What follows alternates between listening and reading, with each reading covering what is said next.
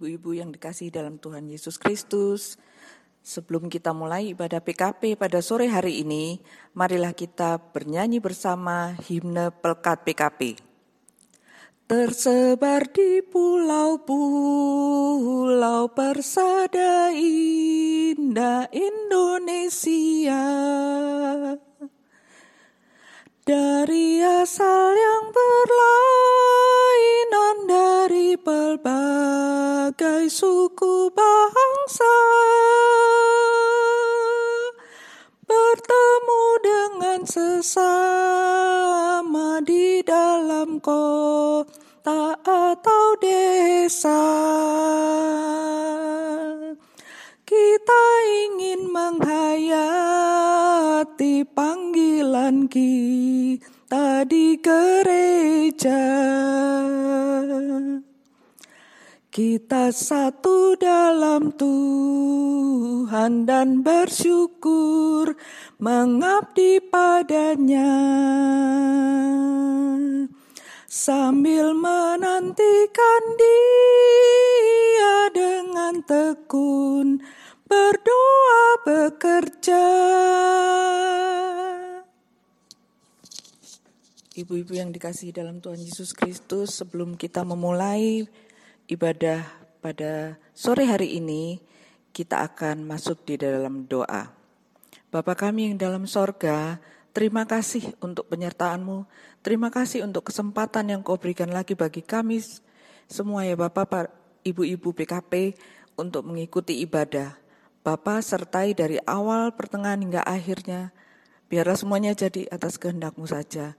Hamba-Mu yang akan memberitakannya ya Bapa, berikanlah Roh Kudus-Mu agar kami dapat memberitakan sesuai dengan kehendak-Mu.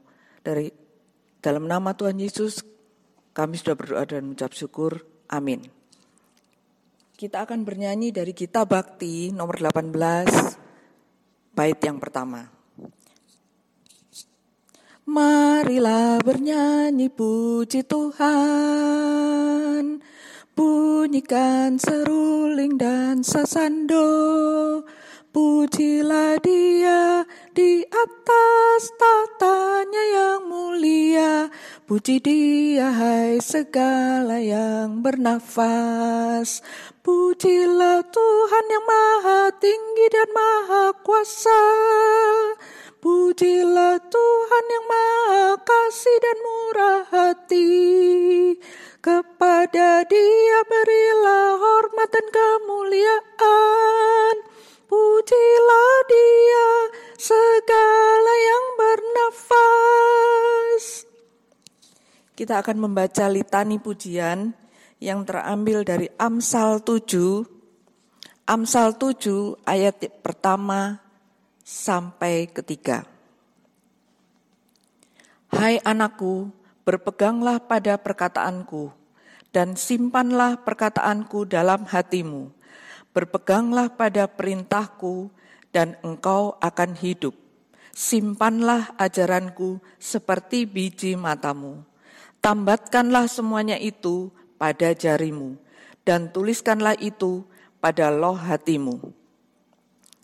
Kita akan bernyanyi dari Kitab Bakti 252, Kitab Bakti 252 ayat pertama dan kedua. Berpeganglah pada janji Tuhanmu, di sepanjang masa Ia beserta.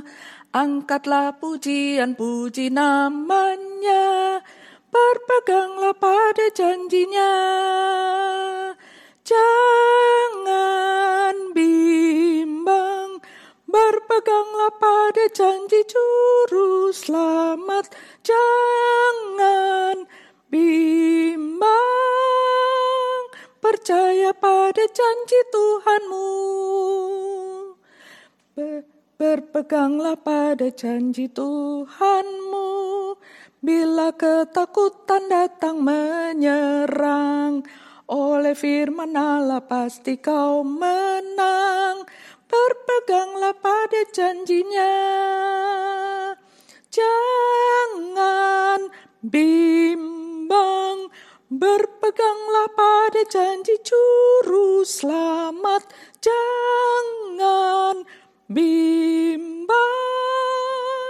percaya pada janji Tuhan-Mu.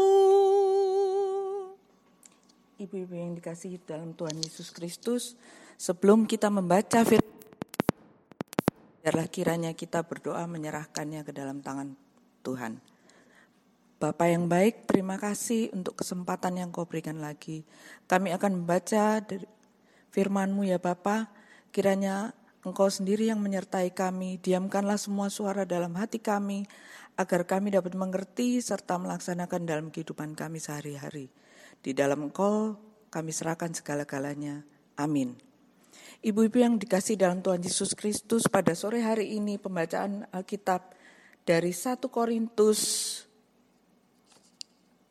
12 ayat 27 sampai 31. 1 Korintus 12 ayat 27 sampai 31. Kamu semua adalah tubuh Kristus dan kamu masing-masing adalah anggotanya. Dan Allah telah menetapkan beberapa orang dalam jemaat, pertama sebagai rasul, kedua sebagai nabi, ketiga sebagai pengajar. Selanjutnya mereka yang mendapat karunia untuk mengadakan mujizat, untuk menyembuhkan, untuk melayani, untuk memimpin, dan untuk berkata-kata dalam bahasa roh. Adakah mereka semua rasul atau nabi atau pengajar? Adakah mereka semua mendapat karunia untuk mengadakan mujizat? Atau untuk menyembuhkan? Atau untuk berkata-kata dalam bahasa roh? Atau untuk menafsirkan bahasa roh? Jadi, berusahalah untuk memperoleh karunia-karunia yang paling utama, dan aku akan menunjukkan kepadamu jalan yang lebih utama lagi. Demikian firman Tuhan, terpujilah Kristus, haleluya. Haleluya, haleluya, haleluya.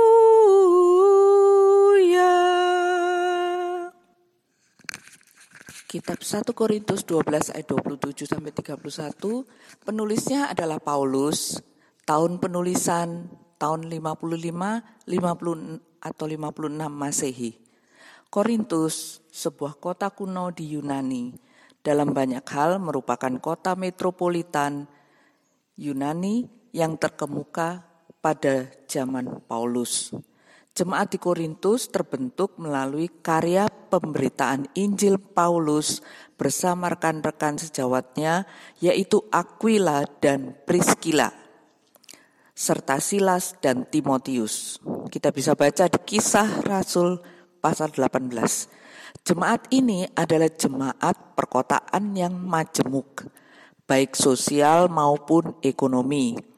Dalam kedua surat Paulus diketahui bahwa jemaat Korintus adalah jemaat karismatis yang problematis. Karismatis di sini karena banyak di antara mereka yang menerima karunia-karunia roh seperti berbahasa roh, bernubuat dan sebagainya. Kita bisa lihat di pasal 12.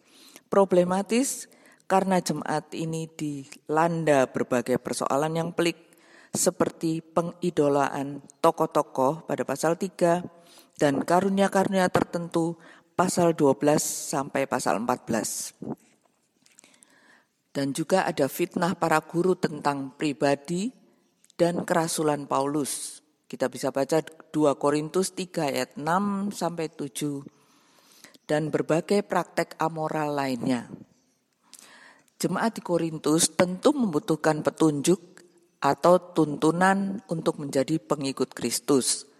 Oleh karena itu, Paulus mengingatkan jemaat Korintus mengenai karunia-karunia yang berbeda yang mereka terima adalah merupakan karya roh Allah yang menuntun kehidupan manusia percaya.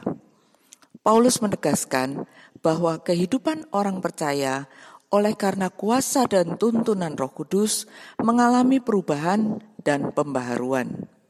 Hidup orang percaya menjadi kokoh dan tidak mudah dipengaruhi dengan bentuk penyembahan berhala maupun pola hidup duniawi yang menggiurkan dan menyesatkan. Roh Kudus dengan karunia-karunia yang diberikan kepada orang percaya memelihara hidup orang percaya, menuntun, menguatkan, dan membimbing. Paulus meyakinkan persekutuan jemaat di Korintus untuk menyadari bahwa tiap-tiap latar belakang dan berbagai macam talenta ini adalah berkat Allah.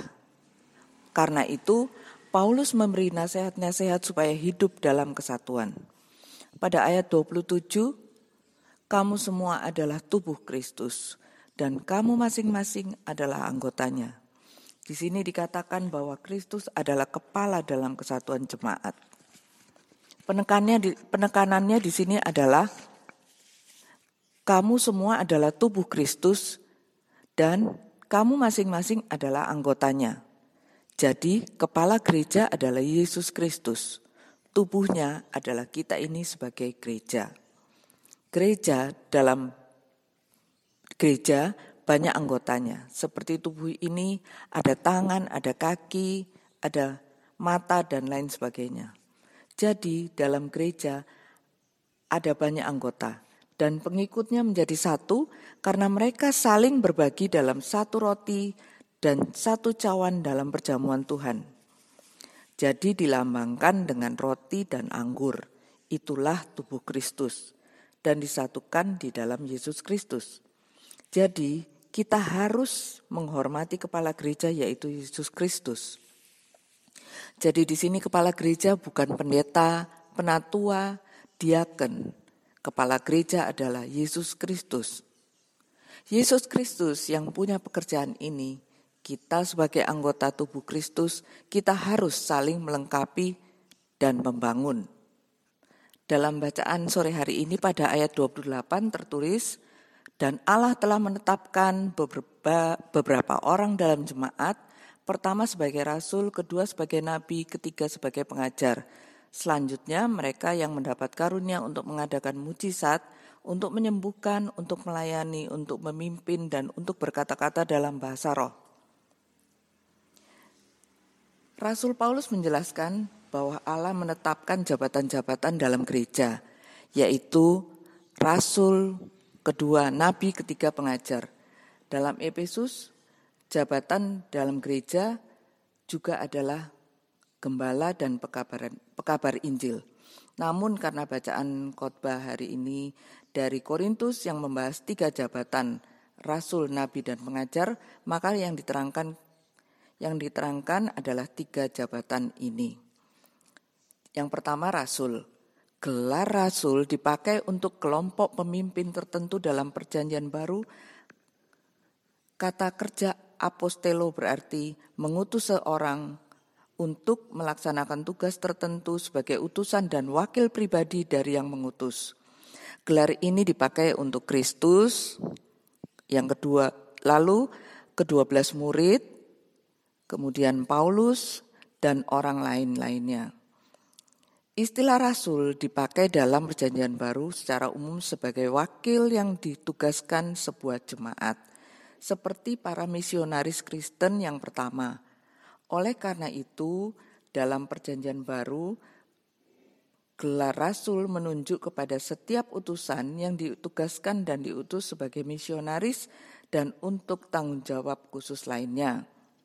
Mereka adalah orang-orang yang menunjukkan kepemimpinan rohani yang luar biasa, diurapi dengan kuasa untuk berhadapan langsung dengan kuasa-kuasa kegelapan dan meneguhkan Injil dengan berbagai mujizat, dan telah menyerahkan diri untuk mendirikan berbagai gereja sesuai dengan kebenaran dan kemurnian rasuli.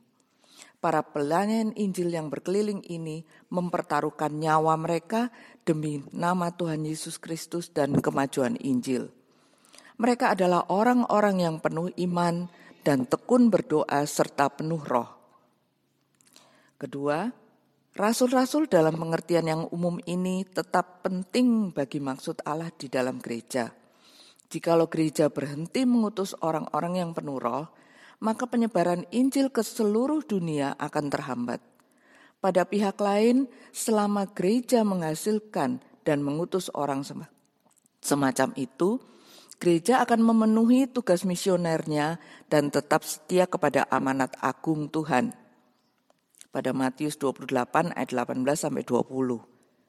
Yang ketiga, istilah rasul juga dipakai dengan arti khusus, yang menunjukkan kepada mereka yang melihat Yesus setelah kebangkitannya dan ditugaskan sendiri oleh Tuhan yang bangkit untuk memberitakan Injil dan mendirikan gereja. Misalnya ke-12 murid dan Paulus. Mereka memiliki kekuasaan unik di dalam gereja yang berhubungan dengan pernyataan ilahi dan berita Injil asli yang tidak terdapat lagi di dalam diri siapapun dewasa ini. Kita bisa lihat di Efesus 2 ayat 20. Jadi jabatan rasul dalam pengertian khusus ini bersifat unik dan tidak terulang lagi. Para rasul asli itu tidak memiliki pengganti. Kita bisa baca di 1 Korintus 15 ayat 8. Yang keempat, tugas pokok para rasul Perjanjian Baru adalah mendirikan gereja dan memastikan bahwa gereja itu didirikan atas atau dikembalikan kepada pengabdian yang sungguh-sungguh kepada Kristus dan iman Perjanjian Baru. Tugas ini meliputi 2 beban utama, yaitu A, suatu keinginan yang mendesak yang diberikan Allah untuk memelihara kemurnian gereja dan pemisahannya dari dosa dan dunia. Dan beban yang terus-menerus untuk memberitakan Injil, Perjanjian Baru dan mempertahankannya terhadap ajaran sesat, aliran-aliran teologi baru serta guru-guru palsu. Kemudian para rasul yang meletakkan dasar gereja tidak mempunyai pengganti. Gereja masa kini masih tergantung pada perkataan, berita dan iman mereka. Maka gereja harus taat dan tetap setia kepada tulisan asli mereka. Menolak pernyataan yang diilhami dari para rasul itu berarti berhenti menjadi suatu gereja menurut pola Alkitabiah dan menolak Tuhan Yesus. Kita bisa baca di Yohanes 16 ayat 13 sampai 15, Galatia 1 ayat 9 sampai 11. Pada pihak lain, mempercayai berita rasuli, menaatinya dan menjaganya agar tidak diputarbalikkan berarti tetap setia kepada Roh Kudus dan menjamin kesinambungan hidup, berkat dan kehadiran Allah di dalam gereja. Kedua adalah nabi. Nabi adalah orang yang dipercaya yang berbicara di bawah dorongan langsung dari Roh Kudus atas nama Allah yang beban utamanya adalah kehidupan rohani dan kemurnian gereja. Di bawah perjanjian yang baru mereka dibangkitkan dan diberi kuasa oleh Roh Kudus untuk membawa berita dari Allah kepada umatnya. Kita bisa baca di Kisah 2 ayat 17 dan seterusnya. Pertama, para nabi Perjanjian Lama merupakan landasan untuk memahami pelayanan kenabian di gereja mula-mula. Tugas pokok mereka adalah memberitakan firman Allah agar mendorong umat Allah untuk tetap setia kepada hubungan perjanjian mereka. Kadang-kadang mereka juga meramalkan masa depan sebagaimana yang dinyatakan kepada mereka oleh Roh. Kristus dan para rasul adalah contoh dari penyataan sempurna seorang nabi Perjanjian Lama. Di kalangan gereja Perjanjian Baru, para nabi berfungsi sebagai berikut. Mereka merupakan pemberita dan penafsir firman Allah yang dipenuhi Roh, dipanggil Allah untuk mengingatkan, menasihati, menghibur dan membangun. Yang kedua, mereka harus menjalankan karunia nubuat. Yang ketiga, kadang-kadang mereka adalah pelihat yang adalah meramalkan masa depan.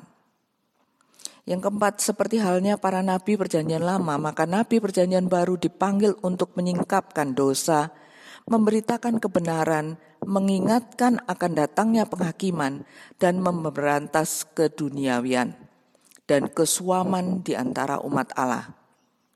Karena memberitakan kebenaran, para nabi dan pelayanan mereka tidak perlu terkejut bila mereka ditolak oleh banyak orang di gereja selama masa kesuaman dan kemurtatan. Ketiga, sifat beban Keinginan dan kemampuan seorang nabi meliputi, yaitu yang pertama, semangat untuk kemurnian gereja. Kita bisa baca di Yohanes 17 ayat 15 sampai 17. Yang kedua, kepekaan yang dalam akan kejahatan serta kemampuan untuk mengenali dan membenci ketidakbenaran, yaitu di Roma 12 ayat 9. Yang ketiga, pemahaman yang tajam terhadap bahaya ajaran palsu.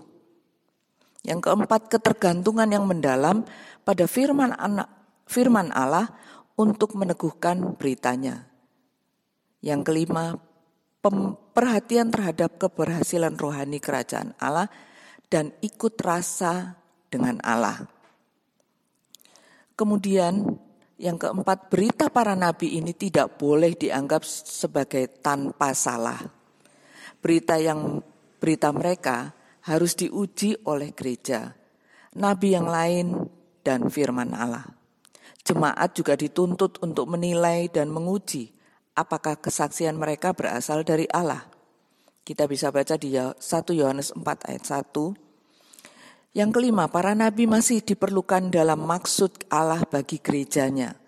Gereja yang menolak para nabi akan menjadi gereja yang merosot, yang terhanyut kepada keduniawian dan kompromi kebenaran Alkitabiah. Jikalau para nabi tidak diizinkan menyampaikan peringatan dan teguran, kata-kata yang didorong oleh Roh Kudus, kata-kata yang menyingkapkan dosa dan ketidakbenaran, maka gereja akan menjadi tempat di mana suara roh tidak kedengaran lagi. Politik gereja dan kuasa duniawi akan menggantikan roh. Pada pihak yang lain, jikalau gereja bersama para pemimpinnya mendengar suara para nabi, gereja akan digerakkan kepada hidup dan perhubungan yang baru dengan Kristus. Dosa akan ditinggalkan dan kehadiran roh akan nyata di antara mereka yang setia. Ketiga, pengajar. Para pengajar atau guru adalah mereka yang memiliki karunia untuk yang diberikan Allah secara khusus untuk menjelaskan, menguraikan secara terinci, dan memberitakan firman Allah agar membangun tubuh Kristus. Di Efesus 4 ayat 12. Tugasnya yaitu yang pertama, tugas khusus para guru ialah memelihara Injil yang dipercayakan kepada mereka dengan pertolongan Roh Kudus.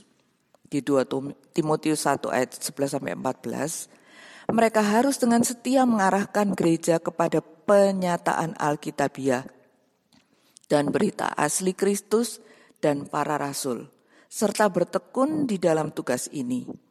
Yang kedua, maksud utama dari pengajaran Alkitabiah adalah memelihara kebenaran dan menghasilkan kekudusan dengan memimpin tubuh Kristus ke dalam suatu komitmen yang sungguh-sungguh kepada gaya hidup saleh sebagaimana tercantum dalam firman Allah. Alkitab menyatakan bahwa sasaran pendidikan Kristen ialah kasih yang timbul dari hati yang suci, dari hati nurani yang murni, dan dari iman yang tulus ikhlas. 1 Timotius 1 ayat 5. Jadi bukti dari pengetahuan Kristen bukanlah sekedar apa yang kita ketahui, tetapi bagaimana kita hidup, yaitu manifestasi tubuh, kemurnian iman, dan kesalehan. Ketiga, guru sangat penting dalam maksud Allah bagi gerejanya.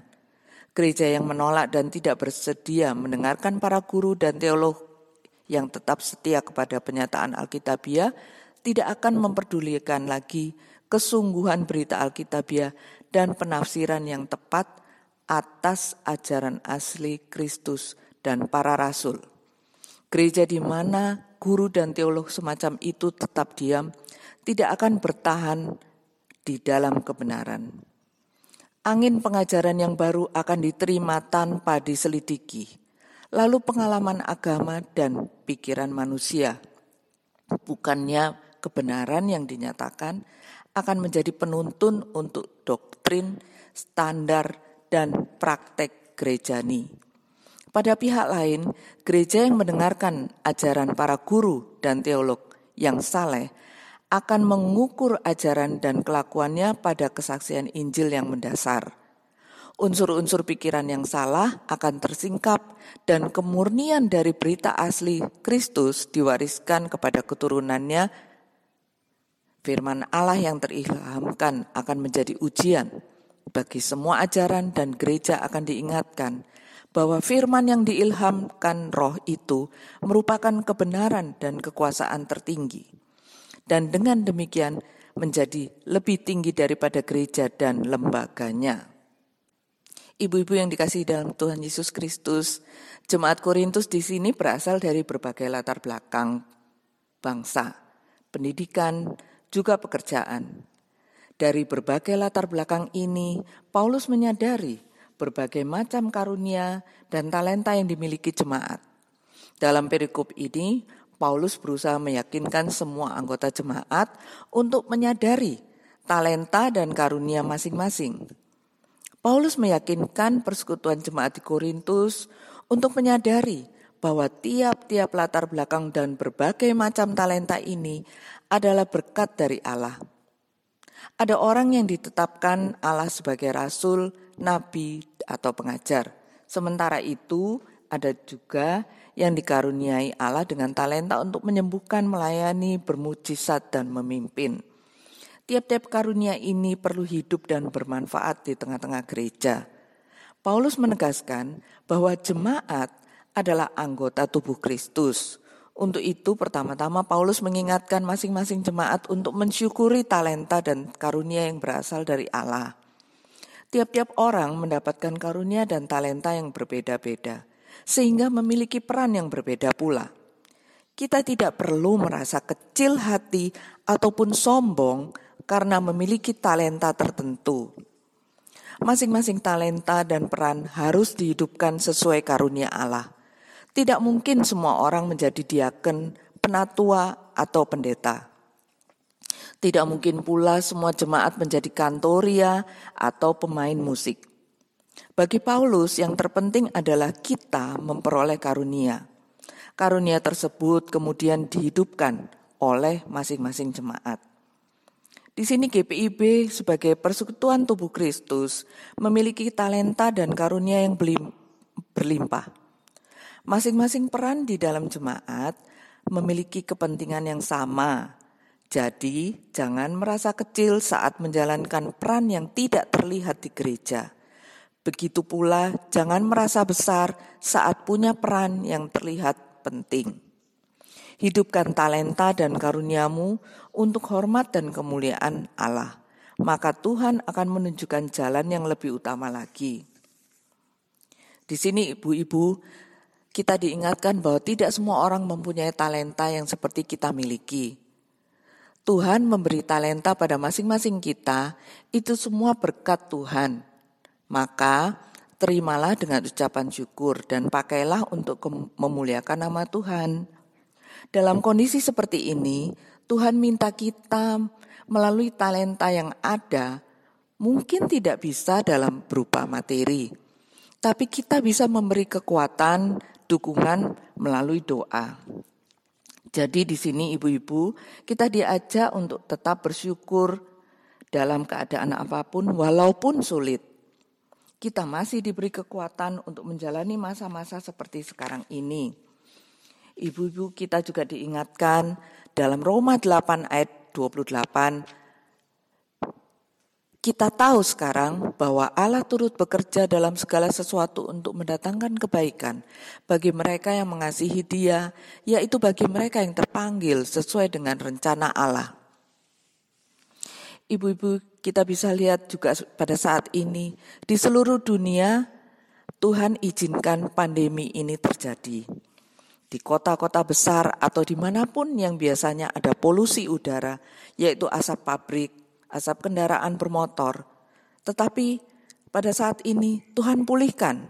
Sekarang udara begitu segar kembali, walaupun ada virus-virus yang mengancam kehidupan manusia. Dan sekarang kita diharuskan untuk beraktivitas menggunakan protokol kesehatan, yaitu pakai masker, menjaga jarak, mencuci tangan. Saat ini juga dengan adanya perpanjangan PSBB, kita diberi kesempatan untuk bersekutu dengan keluarga. yang mungkin karena kesibukan atau karena jarak yang jauh, yang tanpa kita sadari sudah mulai hilang. Tetapi dengan adanya kecanggihan teknologi, kita bisa tetap beribadah, bekerja, berkomunikasi. Ibu-ibu, kita tidak pernah menyangka bahwa kita akan mengalami di tahun 2020 ini. Tuhan mengizinkan kita mengalami karena Tuhan tahu porsi kita untuk menanggungnya. Tetapi di atas semuanya ibu-ibu, kita punya kekuatan bahwa hidup atau mati kita adalah milik Tuhan. Jadi selama kita diberi kesempatan untuk hidup, karunia itu kita harus kembangkan untuk kemuliaan nama Tuhan. Terpujilah Tuhan. Amin. Ibu-ibu, untuk merespon firman Tuhan yang telah kita dengar, marilah kita bernyanyi dari Kidung Jemaat 257, bait yang pertama. 257, bait yang pertama, yaitu Aku gereja, kau pun gereja.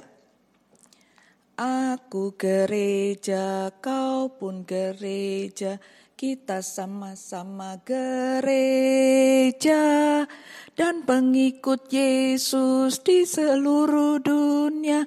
Kita sama-sama gereja. Gereja bukanlah gedungnya dan bukan pula menaranya.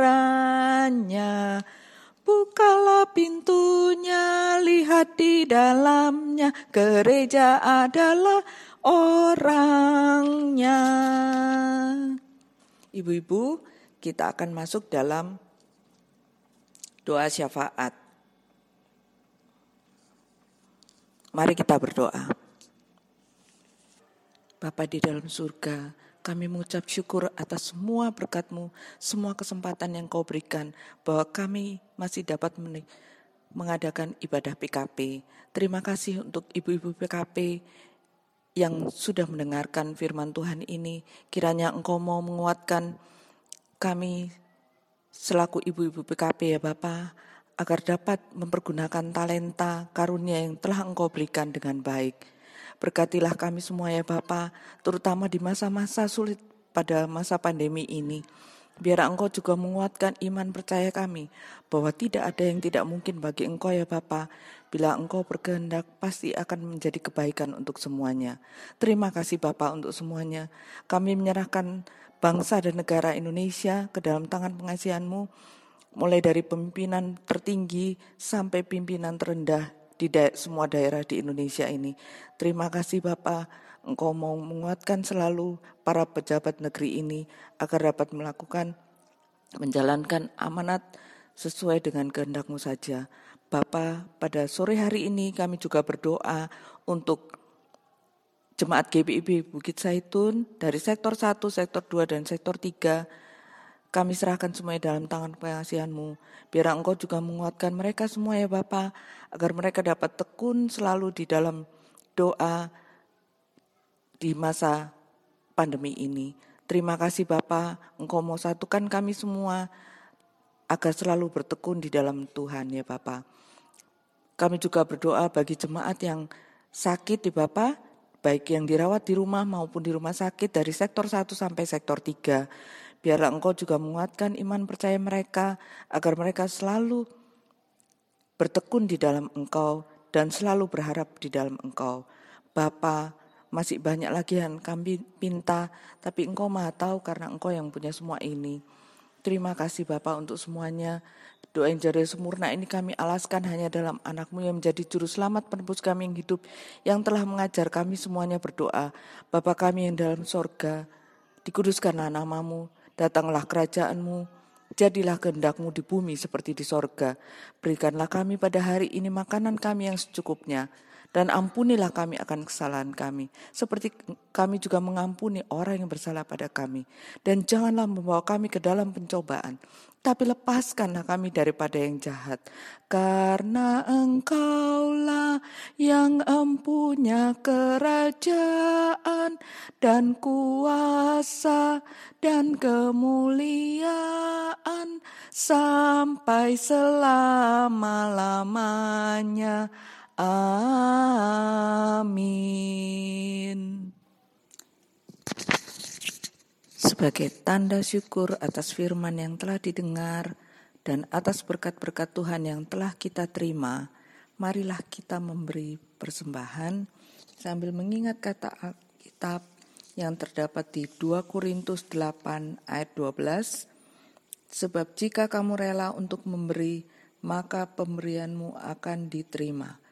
Kalau pemberianmu itu berdasarkan apa yang ada padamu, bukan berdasarkan apa yang tidak ada padamu.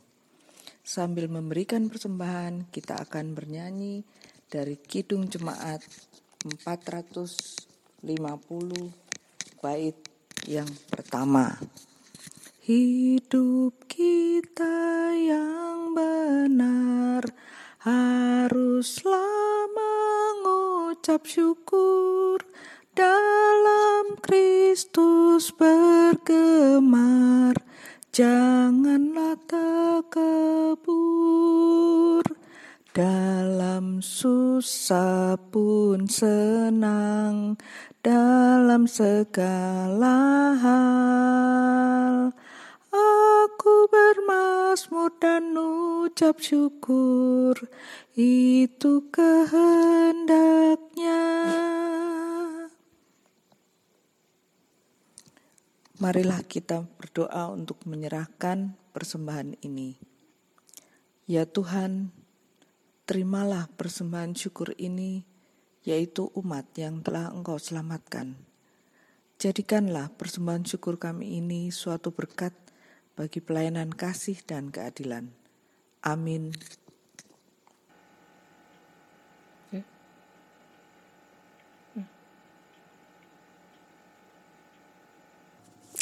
Ibu-ibu, kita sudah sampai di penghujung ibadah PKP pada sore hari ini. Marilah kita pergi dengan damai sejahtera dalam kehidupan sehari-hari dan melakukan firman Tuhan yang telah kita sama-sama dengar. Kita akan bernyanyi dari Kitab Bakti 117, bait yang pertama dan kedua. Ajar kami melakukan firman-Mu Tuhan, dalam kata dan tindakan turut maksud-Mu. Ajar kami hidup rukun, damai dan tentram, pun di mana kami ada, nyata kasih-Mu. Mari kita menerima berkat Tuhan. Kasih karunia Tuhan Yesus Kristus dan kasih Allah dan persekutuan Roh Kudus menyertai kamu sekalian sekarang sampai selama-lamanya.